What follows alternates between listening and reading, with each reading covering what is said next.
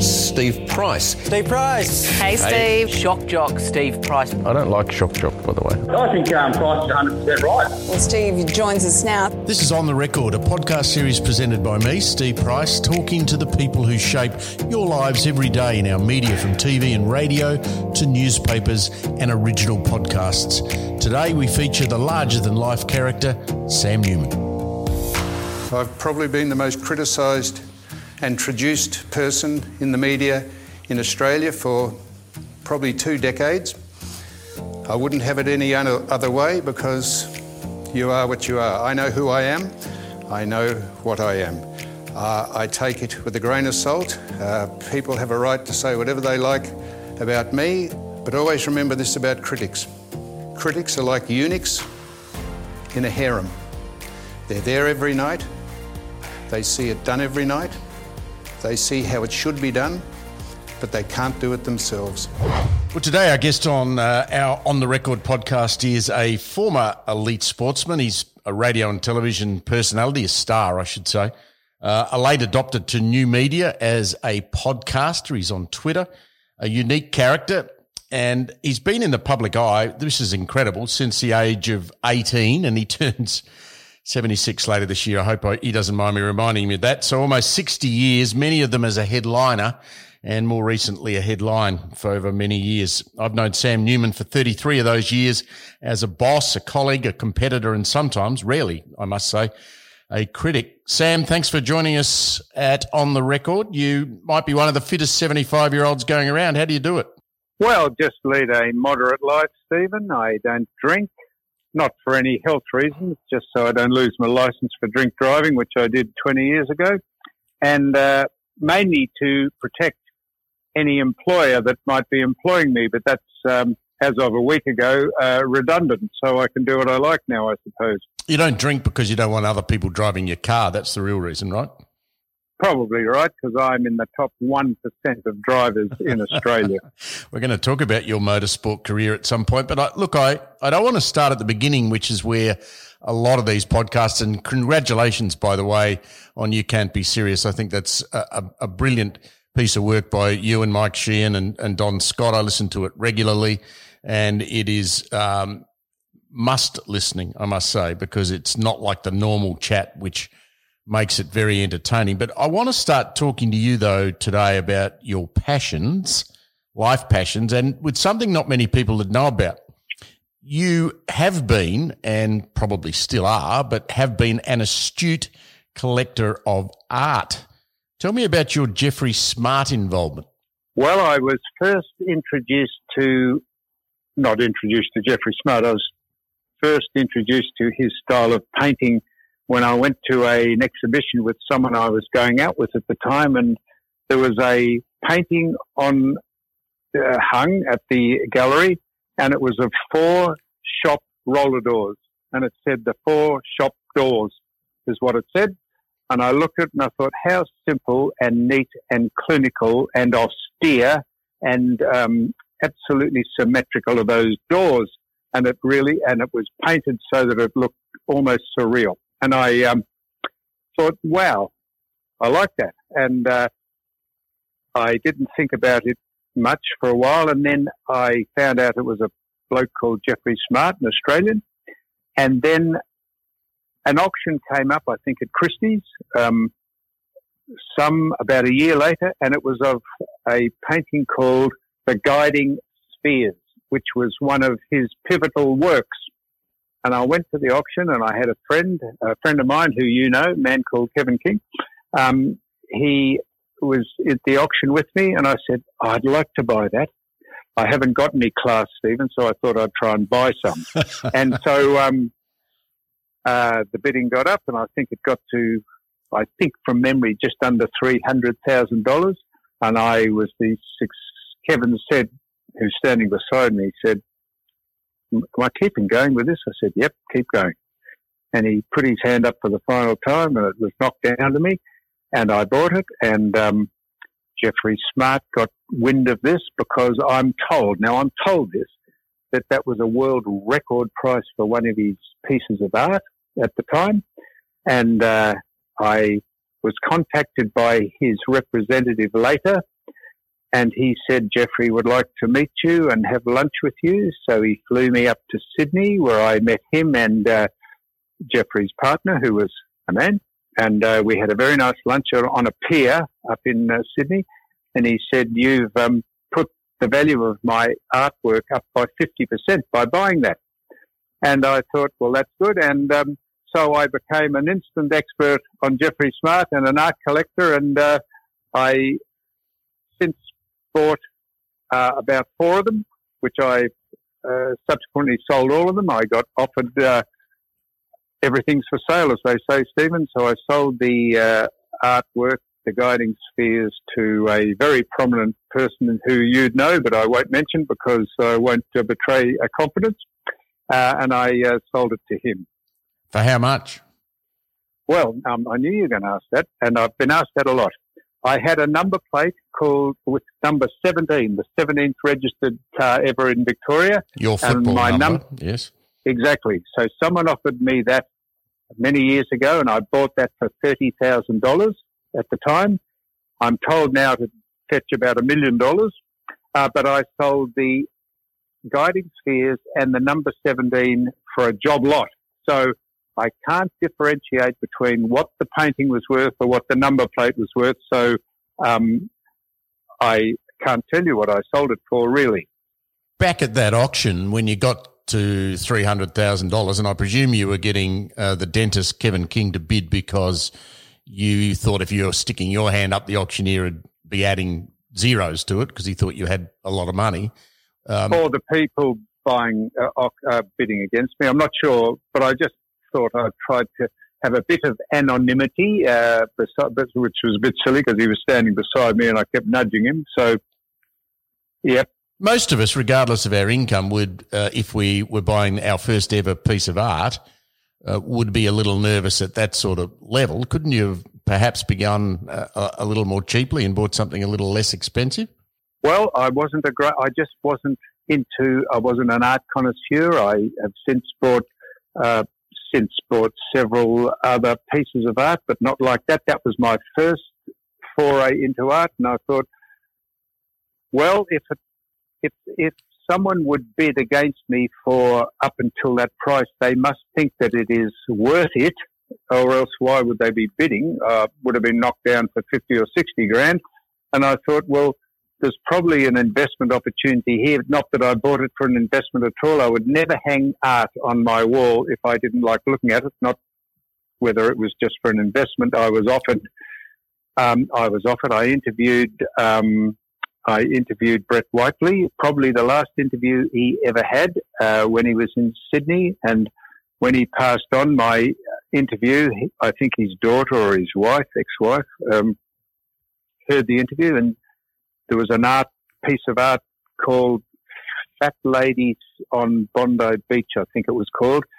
Those really grotesque-looking paintings that represented represented not any form at all, but I didn't like it visually, but I knew it was a tremendously collectible piece, and I was offered that before it went to auction, and that was worth some millions of dollars, and I, A, didn't have the money, but B, didn't try and buy it because I just didn't like the visual aesthetic appeal of the art. So in this interview with Whiteley, one of Australia's greatest painters who tragically took his own life and was addicted to drugs, did you tell him you didn't actually like what he painted? No, because I had a fantastic interview. Well, when I say fantastic, I used to do interviews for The Sun, and then it became the Herald Sun, where I would... outstanding work, they were. Outstanding. So the Herald Sun sent me up. Rado, the watch manufacturer, RADO, had commissioned him along with Andy Warhol, but they'd commissioned Brett Whiteley to paint a picture with a Rado watch in it. And this was the launch of the painting, and they sent me up to interview Brett Whiteley, the Herald Sun did. Unbeknownst to me, they hadn't told him that I was coming up to interview him. They just said, yes, go up and interview him. And I thought, so I arrived at the reception, and I said, he was chatting to people saying, hello, darling, hello, thanks for coming. And I said, Brett, I'm Sam Newman from the Herald Sun. I've come to interview you. He said, what? I said, I've come to interview you. He said, who said? I had an interview with Brett Whiteley for 40 minutes about why he wouldn't be interviewed by me. And I've still got it on tape. It was fantastic. He said, I'm not interviewing anyone. And I said, why not? He said, well, who are you? And I said, I'm an ex-footballer. He said, who sent you up? This is how it went. And in the end, I asked him, I said, well, why can't I ask you about, have you done your best work when you're on drugs? I asked him questions he'd never been asked, I don't think, ever before. And so we put it in the paper. It was an interview about a non-interview, and it went for 40 minutes. And I'm told it was the last interview he ever did. Only you could pull that off. You are an investor. One of your other passions is cars. You collect cars, mainly American muscle cars, Mustangs, Ford Mustangs. You've got I understand, a Carroll Shelby original. Have you seen the Ford versus Ferrari film that's based on a lot of Carroll Shelby's racing? What did you think of it? Well, that's a very interesting question. I thought it was a crock of crap. Me too. But I'm glad you said that, because it was typically American nonsense that they made it all syrupy. And if they'd had a bit more about Enzo Ferrari's relationship with the Ford, Mr. Henry Ford, or whoever his son was, or whoever's running Ford, they'd had a bit more of that relationship and how Ferrari, how they got on, and the racing, rather than all the other smulchy nonsense they went on with.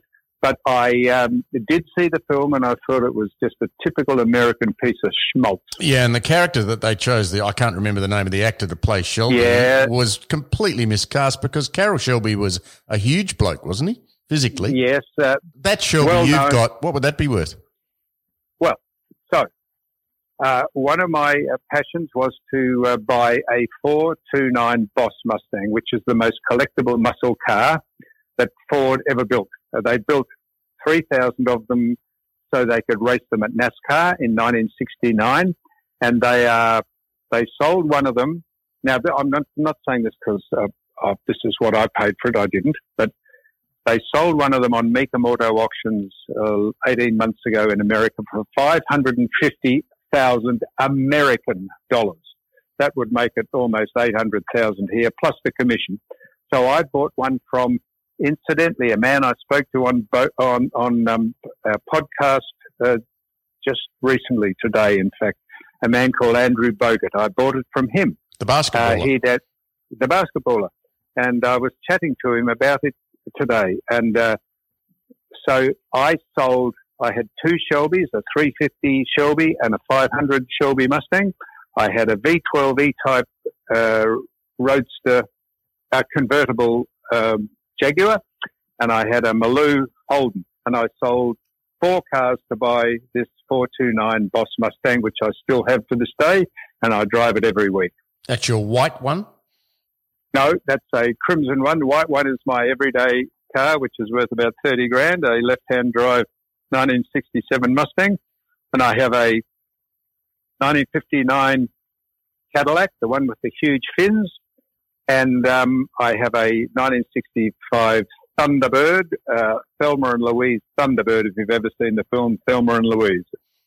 The attraction to American cars and that period of American production and history, the 50s, the 60s mainly, you're fascinated with that period of American life, aren't you? I mean, you're a long-time admirer of Frank Sinatra. I interviewed you on the night that Frank Sinatra passed away. We had a long chat on Air Live about that.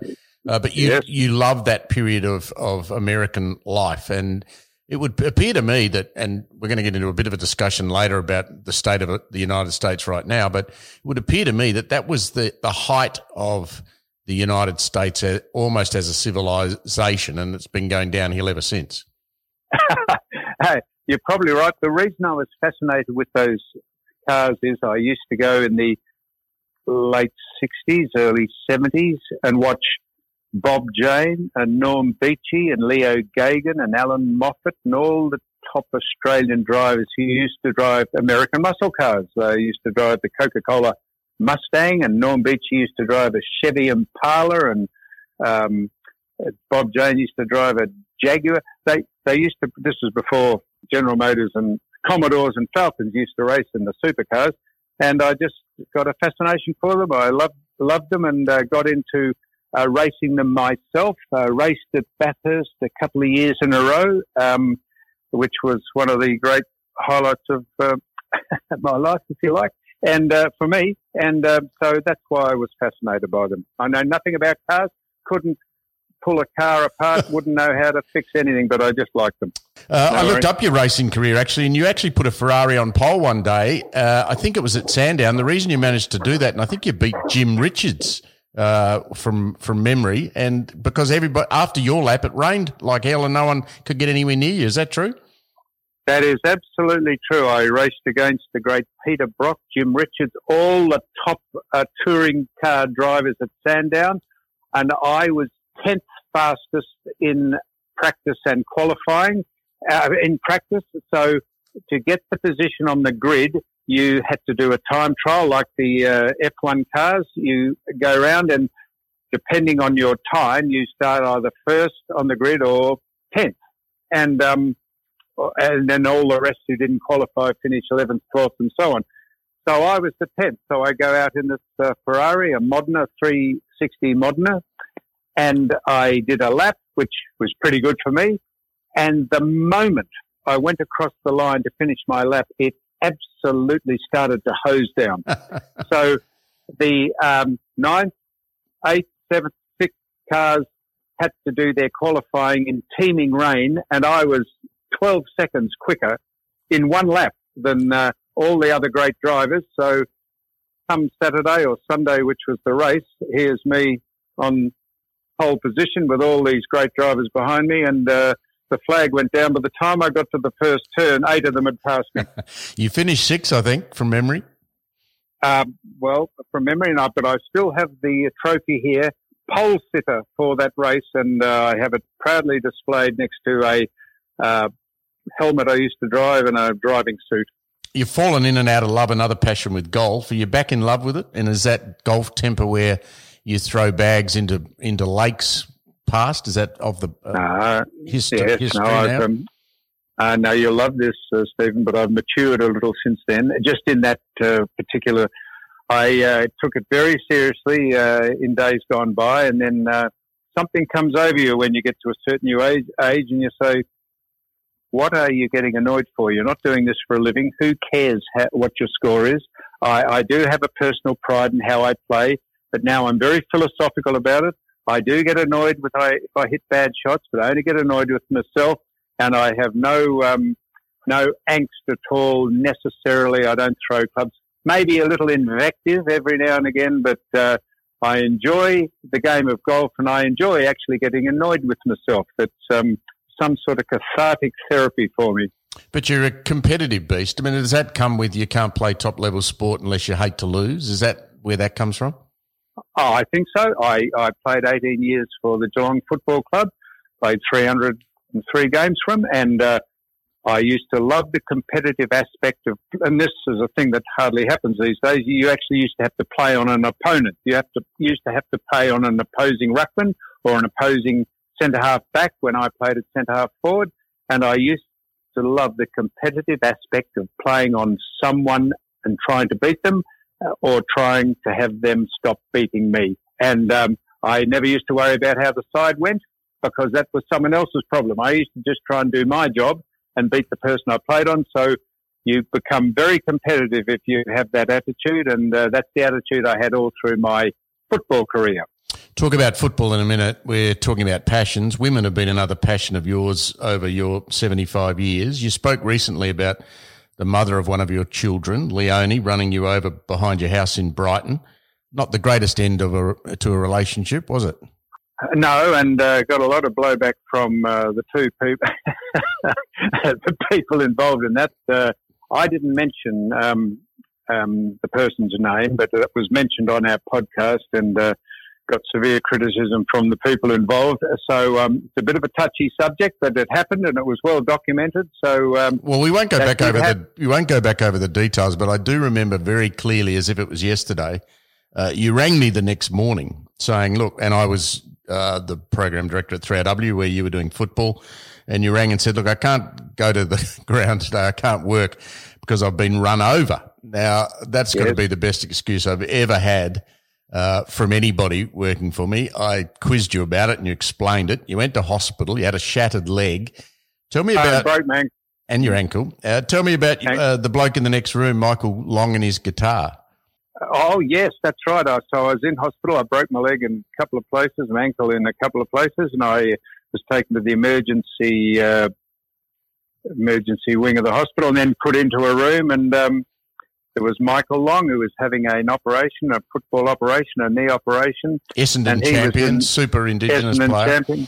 Yeah, super Indigenous player. And he was in the next bed next to me with a little petition, and I could hear this man singing and playing a guitar, and I thought, oh, it struck me, what is this?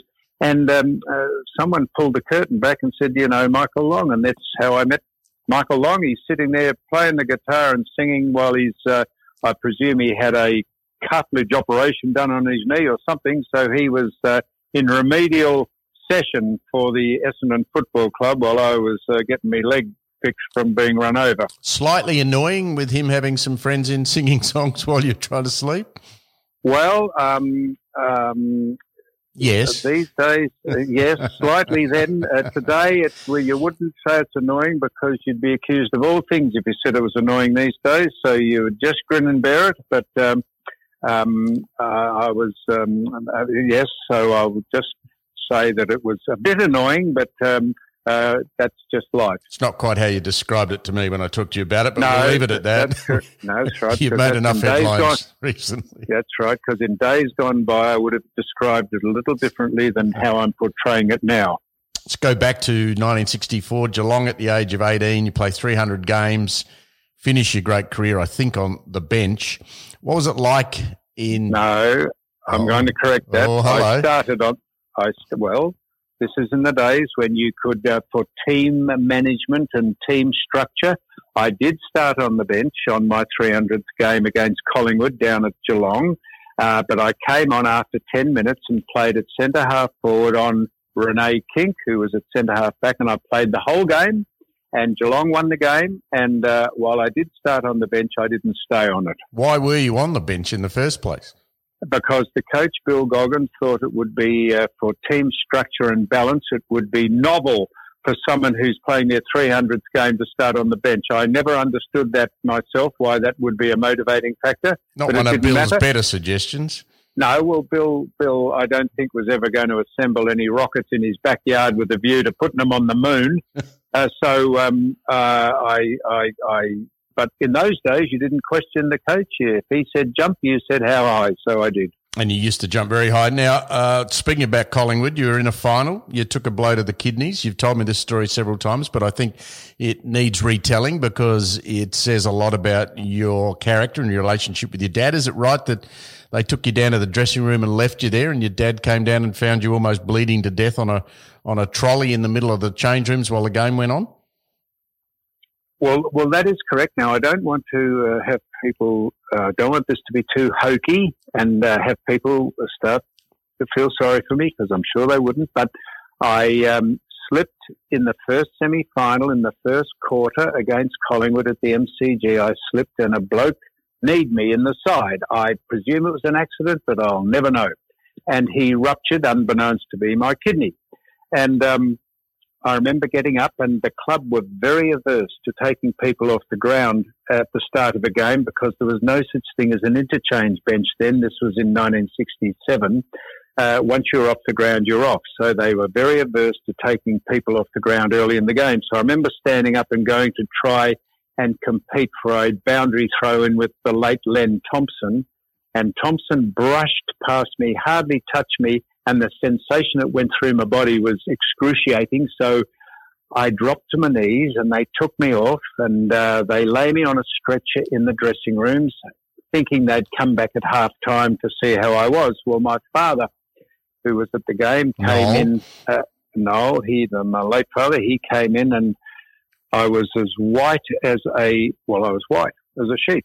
And if you got white sheets, I was as white as a sheet.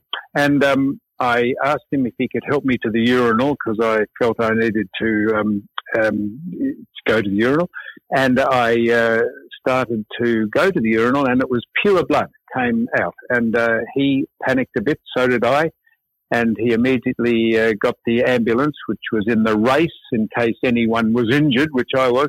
And they put me in the back of the ambulance, taking my gear off as the ambulance drove me to the Alfred Hospital. And I had my blood supply replaced twice because I was bleeding internally. And I'm told, the doctor told my mother that it was touch and go whether I would just get through this or survive because I'd lost a lot of blood. But the story ends, Stephen, because I'm still here, and much to the chagrin of most people in the country, I survived, and here I am with one kidney. Probably a pity the ambulance didn't perhaps come and check on you before your dad did. Now, there's a lot of talk around, of course, at the moment about the treatment of Indigenous Australians, and we'll talk a bit later about the Black Lives Matter protest and all of that stuff. You played with an Aboriginal superstar, Polly Farmer. He's a mate of yours. I know you quietly did a lot for Polly over the years. Do you actually remember specifically him ever being racially abused on the field by either opposition players or people in the crowd? Never, ever. When he died last year, I think it was, I was asked that, and I've never, ever heard anyone over the fence or on the ground ever racially abuse or say anything of a racial nature to Graham Farmer. Never, ever heard it. I never heard there weren't that many Indigenous players playing when I started. When I finished, there were a number. I never heard any racial taunts or abuse from, I didn't hear it from over the fence, whether it happened or not. It may have. I tend not to concentrate what people are doing over the fence, the crowd, but I never heard anyone on the field ever racially abused. Some people would find that a really interesting answer, wouldn't they? I mean, you did play with some other Indigenous players. I think Sid Jackson was probably still playing for Carlton when you were playing. And there was an umpire called Glenn James, who was an Indigenous, and he was a fantastic umpire, and he would say things like, if I or someone disagreed with one of his decisions, you'd say, well, that's a ridiculous decision, mate, Glenn. And he'd say, shut up, Sam, he said, or I'll point a bone at you. He just used to take it in the spirit. No one ever abused him racially, but he was up for it all. He took it with a grain of salt. Not that, as I say, anyone ever abused him racially, and I never heard anyone who I played with or against be racially abused. Maybe I've got selective deafness, I don't know, maybe selective memory, but someone says, oh, you must remember this when this happened, I don't. So I can just answer that honestly. So that's an interesting way to look at it, because clearly there has been racial abuse in later years. I wonder exactly what changed. I mean, I know you very well, and that you judge people on their character as to the person. You get to know them, and you make a judgment on whether you think they're a good person or not a good person. If they're not a good person, you don't spend much time with them. The colour of someone's skin doesn't matter to you at all, does it? Well, look, the more you say that, the more people think, as I say, thou protesteth too much. I can only just say that is a fact. And the reason I am singled out is because, I painted I put on blackface to pretend I was Nicky Winmar in the early stages of the footy show, because Nicky was meant to be on the show and he didn't turn up, and I thought I'd help Eddie Maguire, who was hosting the show, out, and I pretended I was Nicky Winmar. So during one of the ad breaks, I went out to the makeup room and put a bit of dark rouge on my face and came back. And, of course, that was unacceptable. And Nicky Winmar, I know, didn't find it offensive. He might say he does now, but he didn't at the time. And I apologised to him, and he accepted that. So I was branded then as a racist.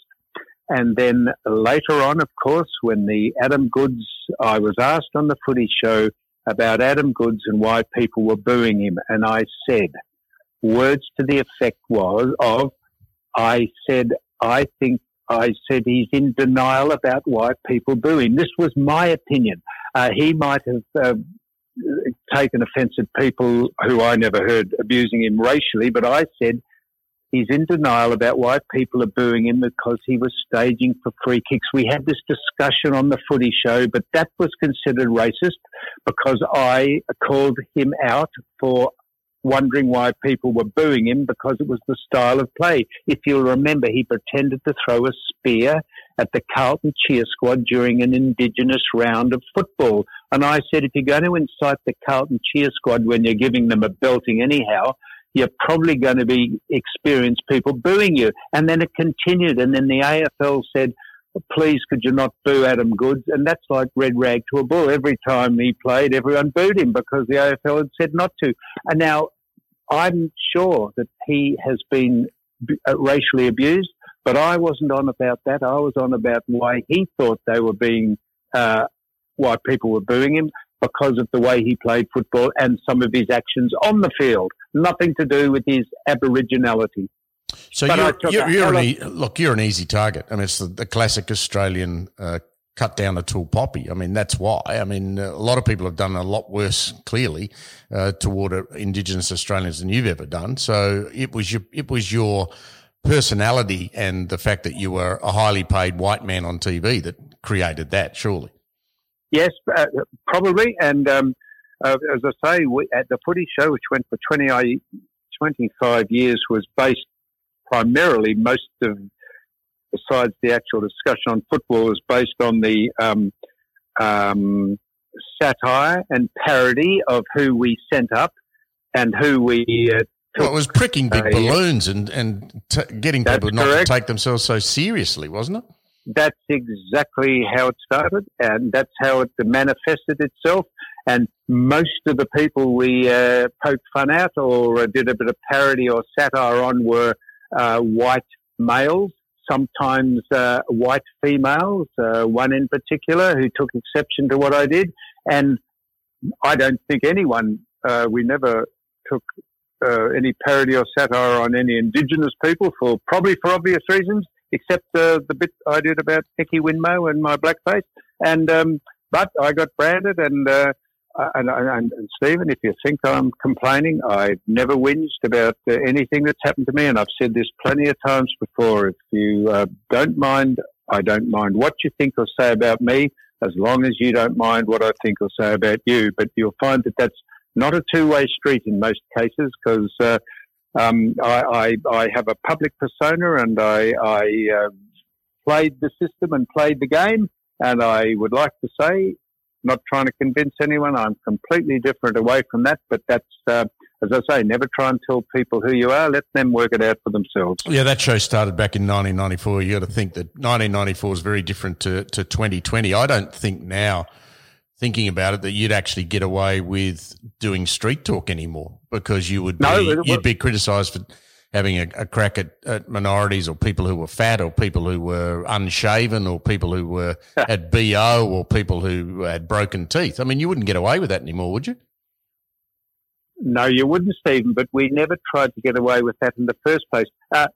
Incidentally, probably the demise of the Footy Show, really it dropping off as a must-see live reality show with a bit of football mixed in, came when Street Talk started to wane, because of that very reason of the vocal minority, the people with agendas who thought, and we never, I can say this, you can look up any former, they're on YouTube, any Street Talk we did. I never abused anyone for how they looked, how they spoke. I used to walk up to people, and invariably they would walk up to me, and I would ask them a question and they would do the rest. And then we'd have a conversation. We'd let them, if you gave them enough rope, they would end up, they used to love hanging themselves. They used to actually hope that we would think that they were acting pretty stupidly so that they'd be put on television. They used to love it. And we never had any complaints about the people we spoke to. Only about the people who watched it and thought that they should complain about the people we spoke to on their behalf. So that's how it wound down a bit in this woke day and age of the world evolving. The company, the station, Channel 9, thought we better wind this back a bit because they were starting to get some blowback from the sponsors and people who watched the show, and that's how it came to an end. Yeah, your critics would probably say, oh, well, Sam Newman's targeting and Channel 9's targeting various suburbs around Melbourne because they know if they go there, they're going to have more interesting personalities and characters than if they go to Kew or Hawthorn or Toorak. So, I mean, it's much more interesting to go to Sunshine or Dandenong or Broadmeadows, right? So it's a very good point, Stephen. We used to not target the suburbs per se, but we used to, if something topical had happened to a person that played in a suburb or came from a suburb or a district, we went all over Australia. We went to all the upper echelon suburbs, Toorak and South Yarra and Hawthorn, and we went to all the other suburbs like Sunshine and Footscray, and just by the distribution of the population in those areas, the most viable and formidable characters were in those suburbs.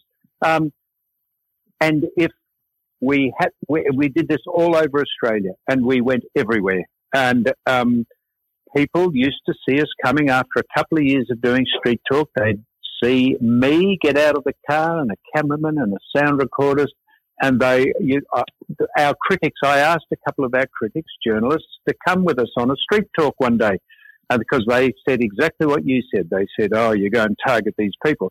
So I got out of the car with this female journalist one day, and she was right into going to write us up and give us Larry Do.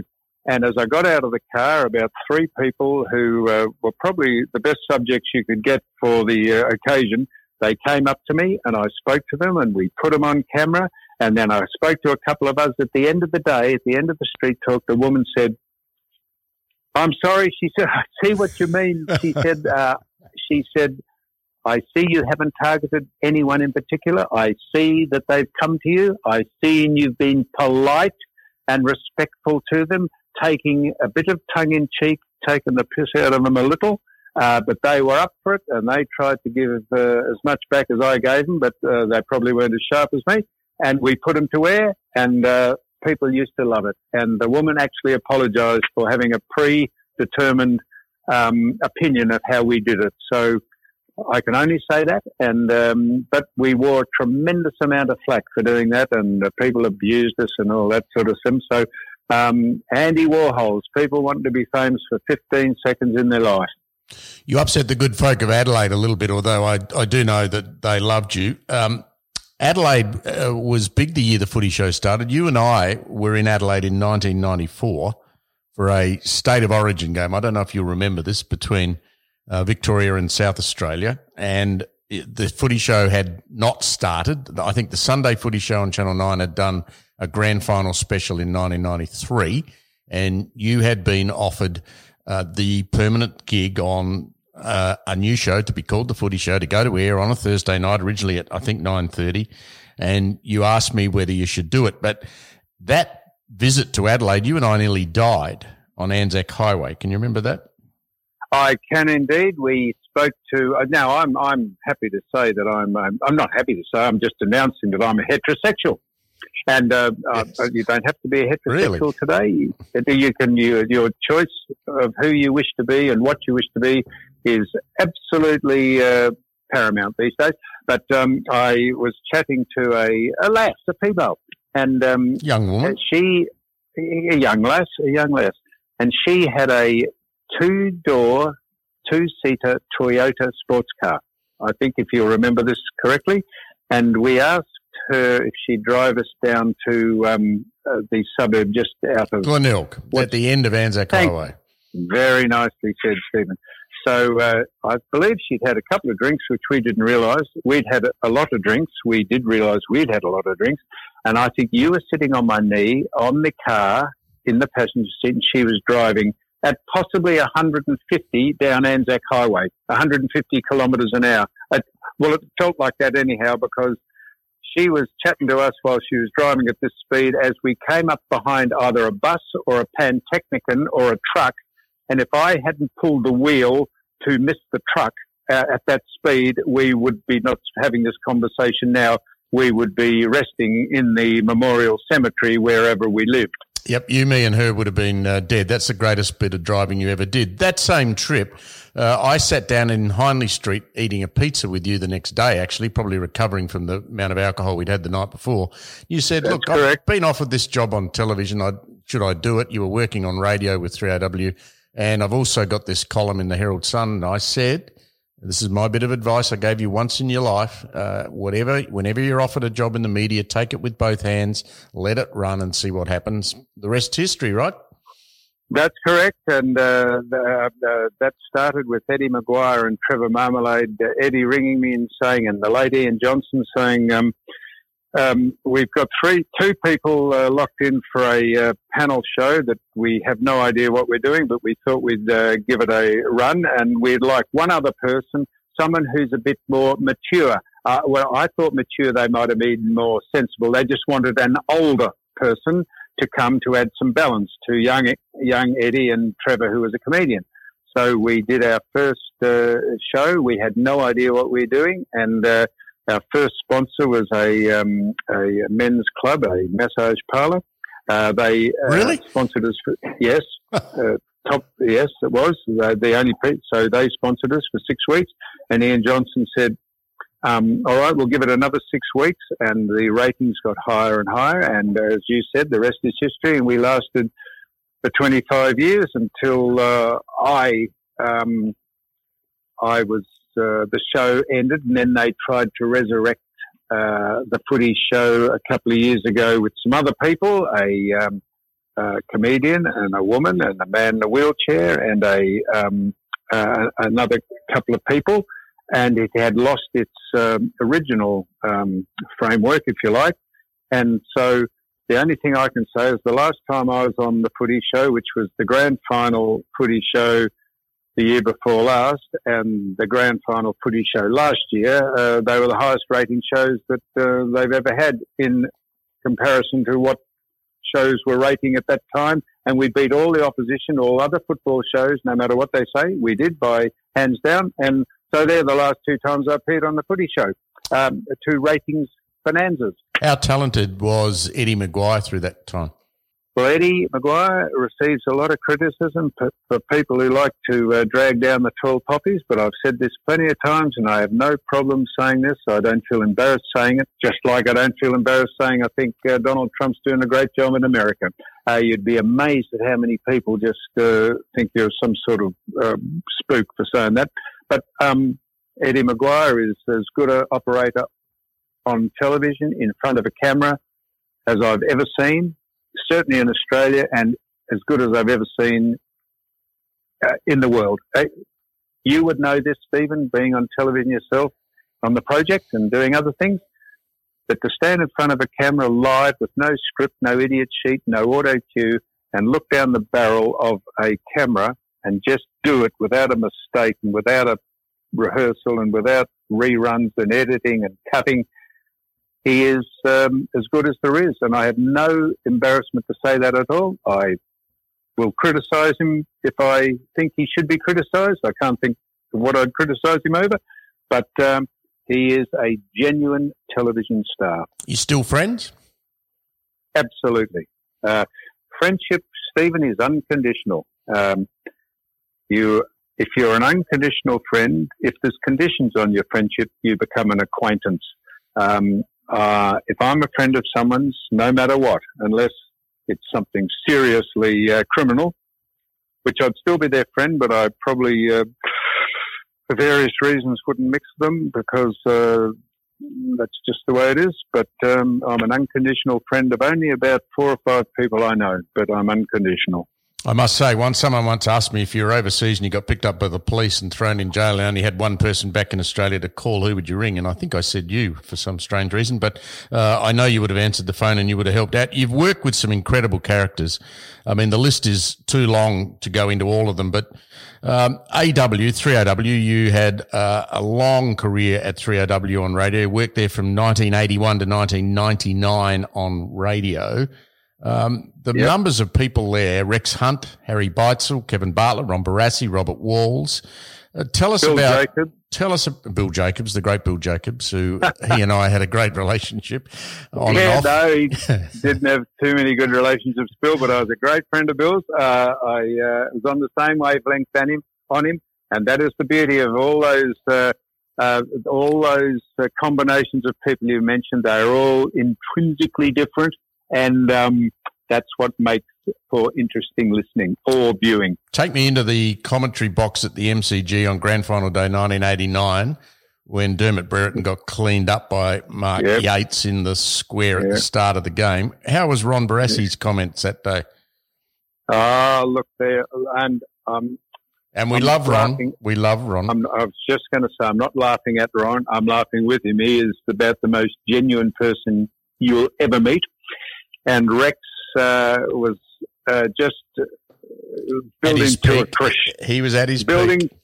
Building to a crescendo in those days. Rex tried to outdo himself on every broadcast he did, and by the end of the season, he was like he had a head of steam that would have blown the top off a building. And so we're there at the game, and the game starts, and as you said, this is when Mark Yates ran through Dermot Brereton at the opening bounce. And Rex's call went something like, and umpire Darren Goldspink holds the air conveyance into the atmosphere and bang, slams it onto the rubber knob. And oh my goodness, Mark Yates has run through Dermot Brereton. God almighty, what mayhem. There's a pack involved here. It's just congregating. Ron Barassi, please, special comments. And Ron said, I'm sorry, Rex, I dropped my pen under the desk and I didn't see what happened. And Rex said, for Christ's sake, Ron, make it up. This is radio. Tell us what you saw. And Ron said, I didn't see anything. Rex said, Ron. And then I took over then, or someone else did, and we all just made it up. And it was the most memorable thing I've ever seen. The greatest incident that's ever happened before a grand final, and Ron had dropped his biro and was under the desk trying to get it. But what that story tells you is a lot about Ron Barassi. He has such a strong character and is such an honest person that he wouldn't make it up, because Ron would just tell you exactly what happened, and the rest of us would make it up, and we'd look at the replay and pretend we'd seen it happen live. That's Ron correct. Just told you exactly what happened. He was involved in another famous incident, or a number of. I mean, my favourite period of 3AW football was when Rex Hunt was calling with either Shane Healy or Anthony Hudson, who Anthony's gone on to become a superstar on Fox, and Ron Barassi and yourself were doing special comments. There's two times that come to mind immediately. You and Rex did try and hint at one stage during that period that Ron might have been an occasional user of marijuana. That didn't end well, did it? No, only because Ron suggested we were talking about something, and someone said to Ron, "Have you ever smoked marijuana?" Or Rex saw there was weeds growing in the gutters of the Graysmith stand at the MCG, and Rex said, "Looks like marijuana to me, Ron." And Ron said, "Does it, Rex?" And Rex said, "Have you ever smoked marijuana, Ron?" And Ron, being honest again, should have said, "Of course I haven't, Ronnie." But well, not that it mattered. Rex, he said it, but he said, "I've had one marijuana cigarette in my life, maybe two."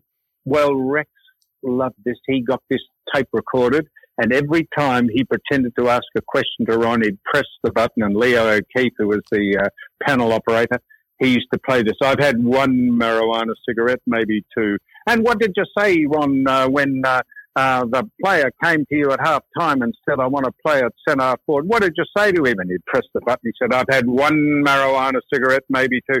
Well, Ron got the brace and bits with this one day and said to Rex, he said, "If you play that one more time, I'll leave." I don't know if you were listening to this in the car. Maybe you were the producer at the time. And so Rex played it again after something, and you hear a thump as Ron's put his headphones onto the desk, and he just left the box, got in his car and drove home. And so he called Rex's bluff. And the other time was that we were in. It was getting pretty hot in the MCG in the box we were at, and the air conditioning was on. And Rex thought it was hot because he'd got himself into a fever, and he said, "Could you turn the air conditioning off?" And Ron said, "I'll turn it off." And what he did is he pulled the plug out of the whole electrical system in the box and put us off air. And so what happens is when the station goes blank because of a power failure, what happens is that music comes on just to fill in so that people know that we're still there, but we've lost the program temporarily. And the music was Greensleeves that used to come on. And so Rex is saying, and the ball comes down there, and Ron, I want you to tell us one. And there's a 5-second delay because Ron's pulled us off air. He's pulled the plug out and so thought it was the air conditioning plug, and it was the plug that actually operates the equipment. So Rex said, and the ball comes down. Ron, what did you think of? Alas, my love, you do me wrong to cast. So Greensleeves started to play. So Ron's pulled us off air, he has, for about 10 minutes till we could get that all organised and the auxiliary power up. So we had many, many humorous days with Rex and Ron and all the others, and Bill Jacobs. The love-hate relationship Bill and Rex had with one another was you had to be there to enjoy it. Yes, I probably would have rung to complain about that reference to marijuana and Ron, and I know that he was very upset about it, but I had a problem. I've never told anyone this before. I'm not sure whether I should say this, but I will. I actually was in a room with Ron and marijuana at one point. And so I could hardly ring up and say, don't have a crack at him, because I think I might have actually had a small smoke of marijuana with Ron Barassi in a dress shop of all places in Chapel Street in South Yarra. A small spliff, as they say, Stephen. I haven't. And I can't remember ever having a spliff with Ron, but I'm like everyone. I've had a marijuana cigarette in my life. Everyone tries something eventually in their life, and there'd be no one in Australia, I wouldn't think that, well, there would be a few, I suppose, that would admit to it anyhow, that haven't had a spliff every now and again. My other great story with you guys when you were at your peak, it was a Saturday afternoon. The weather was turning foul. There was dark clouds approaching from Geelong, and it was clearly going to rain very heavily. And Rex said, I imagine that the Weather Bureau shortly will be releasing a sheep weather alert to the graziers of the Western Districts. An SHEEP, sheep weather alert. What did Ron say? So that's a standard thing when you warn the farmers that the sheep might be under severe trouble because there were storms brewing. So Rex said, it's a sheep weather alert. And Ron said, no, Rex, he said a sheet weather alert, sheet, SHEET, sheet weather alert. Bed sheets.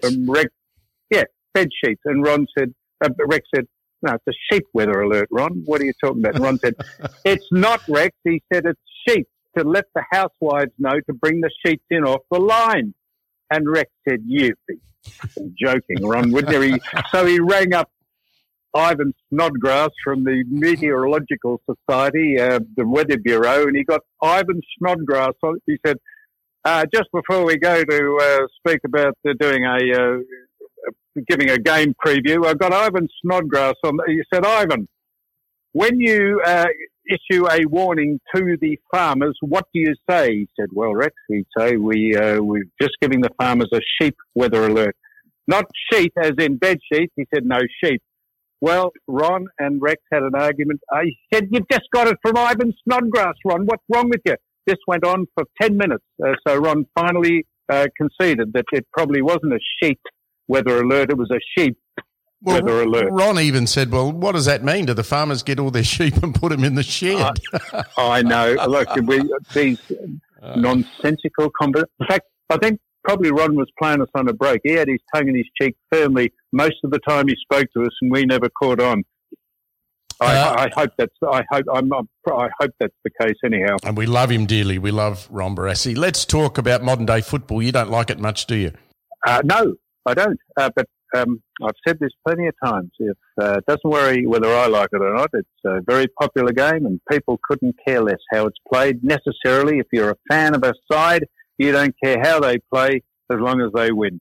And I think most people who look at games in days gone by from the 70s, 80s, 90s, well, from this late 70s or the 70s up until the start of the century would think that the game is far more exciting and far more appealing for its aesthetic quality.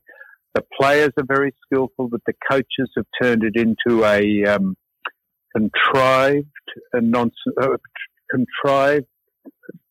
rolling pack of nonsense, and that's why most of the highlights of the game that we used to love are the designated goal kickers, the high markers, the man-on-man contests have gone, and it's turned itself into a completely different game. It's reminiscent of Premier League soccer, where they kick the ball backwards and they eventually try and work it into a position where they score. And it's just not appealing to me, but that is the least of anyone's worries. If you love the football, it's a very popular game. Good on you.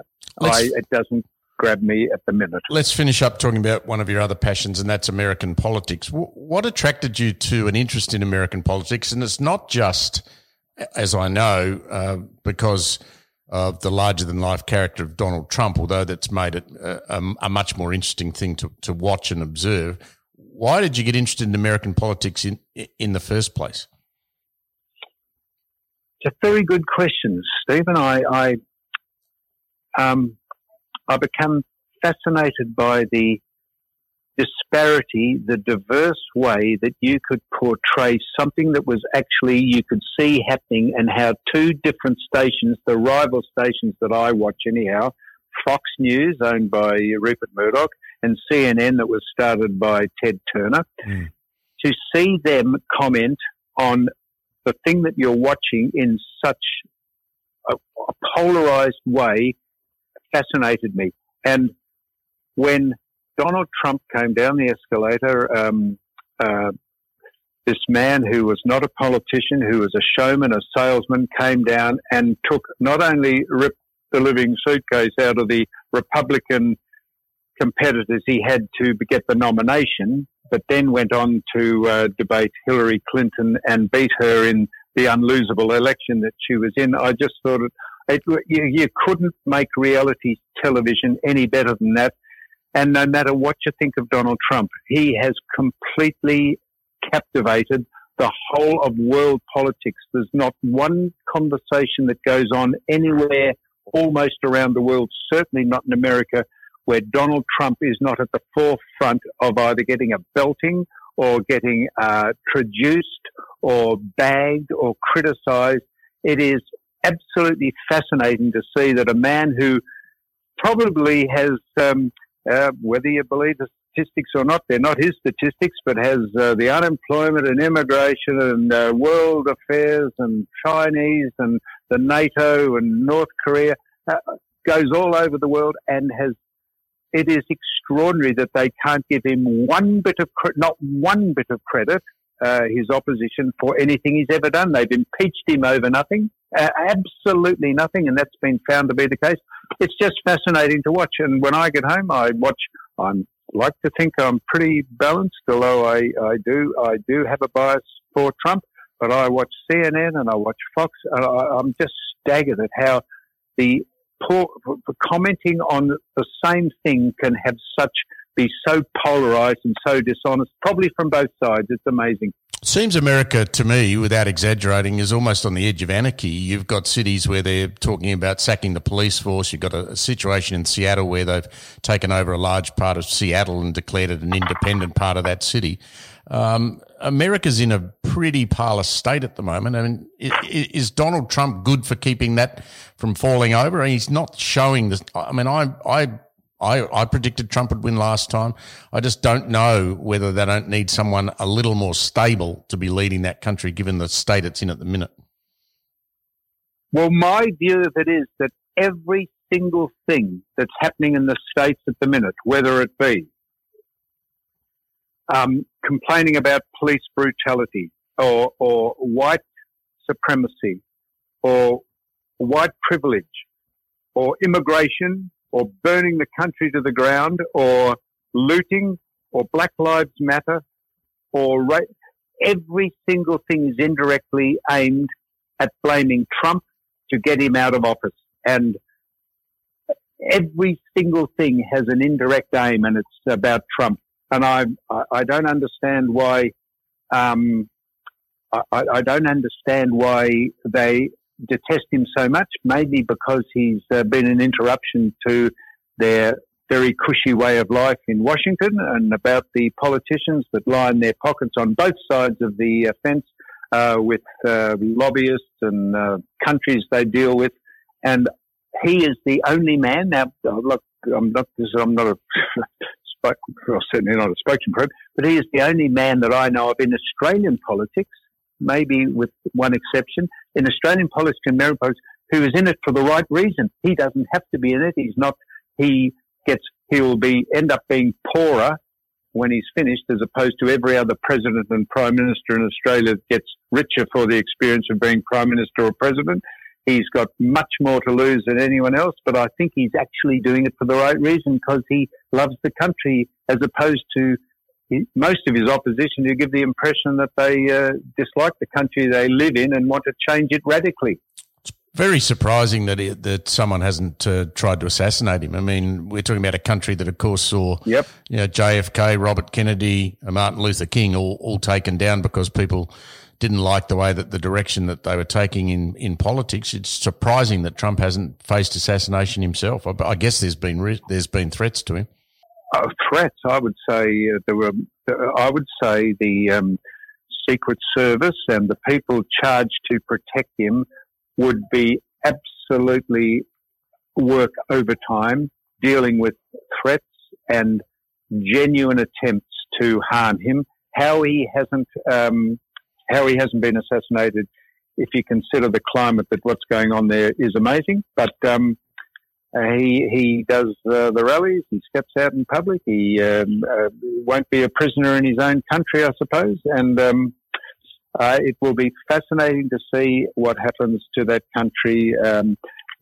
How, in all honesty, anyone could side with, this is even the Democrats, side with Joe Biden, who has clinically got dementia and is senile, how they could say, now, come on, Joe, you better step aside. Let's see if we can get someone who is credible to be in opposition to Trump.